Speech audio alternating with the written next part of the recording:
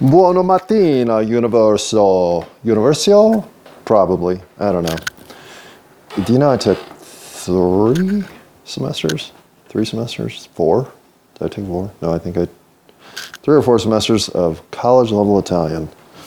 And io parle nunca. I'm not even sure nunca is Italian. I'm pretty sure it's not. My point is I speak none of it. Except ciao, hola. Hola? That might even be Spanish. And there is some of the problem. If you take Spanish in high school, don't take Italian in college. They're basically the same language with different pronunciation and grammar text. So, talk about overlap and, oh yeah, I guess my Spanish got into my Italian, dumbass.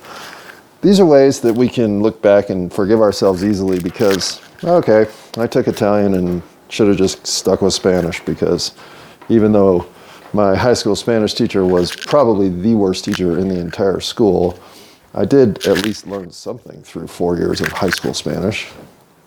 Or did I? I learned a lot more working in restaurants when it comes to Spanish, I can say that much. But I'm not here to talk about any of that stuff. And I'm also not here to bitch about work. I know I bitched about work in the last one and said I should quit working and all that. And I don't like when I bitch about work, but I also don't like the fact that work makes me feel like bitching. You know? Well, you're getting paid, and that's where you need to shut up and accept it. Again, really? Thanks for treating my humanity with a kind of disdain that dissolves down to dollars and cents. Okay. I get that there's all these counter arguments about why our labor is to be given to whoever it is that demands it of us, and that in return we get things like money to go buy hoverboards.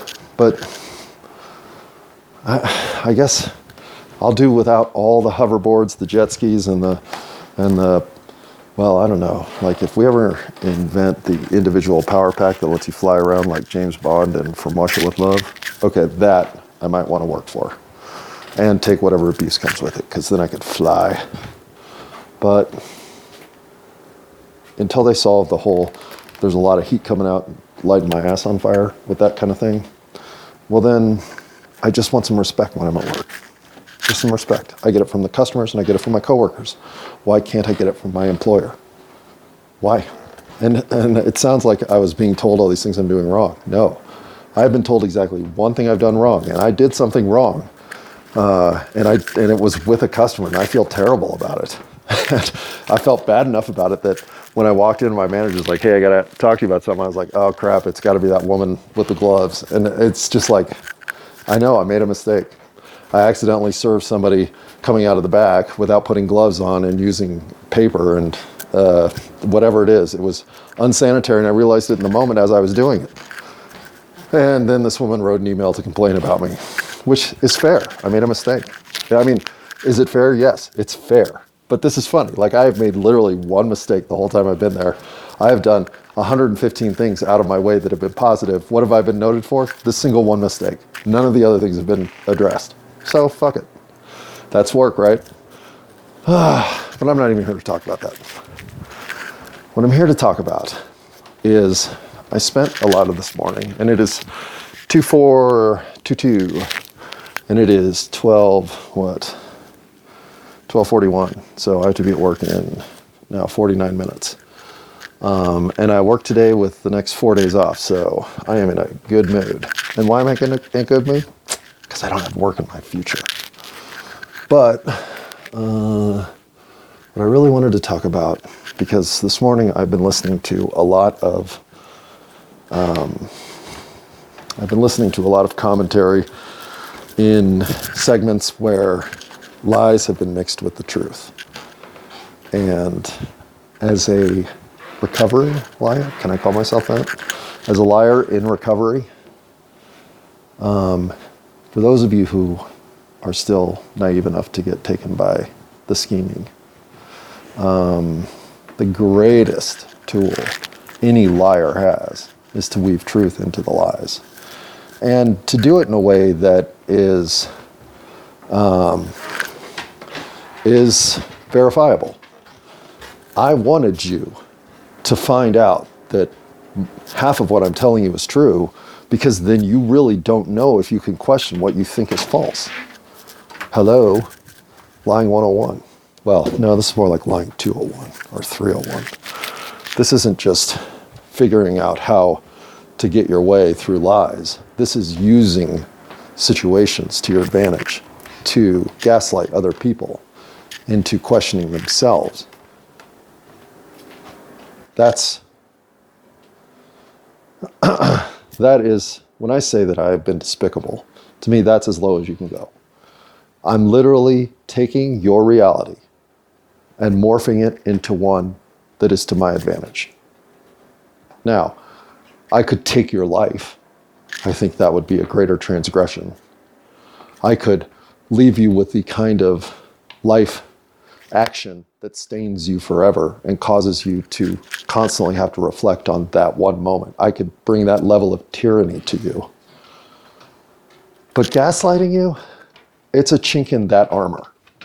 It starts down the path of, I can't trust myself. I don't know what to trust. I don't know who to trust. I don't even know what's true anymore. And hello, universe. If we were to put an epitaph on your gravestone, it might be, I don't know what to trust anymore. I doubt physics. Thank you. So when lines that you thought were drawn with the kind of crystalline clarity that they were laser absolutes are starting to waver, are starting to show up as colors other than the red laser line they've always been. And you're starting to be told, well, that's what lasers do. I thought you knew that. That is exactly what lasers don't do. That's what I know.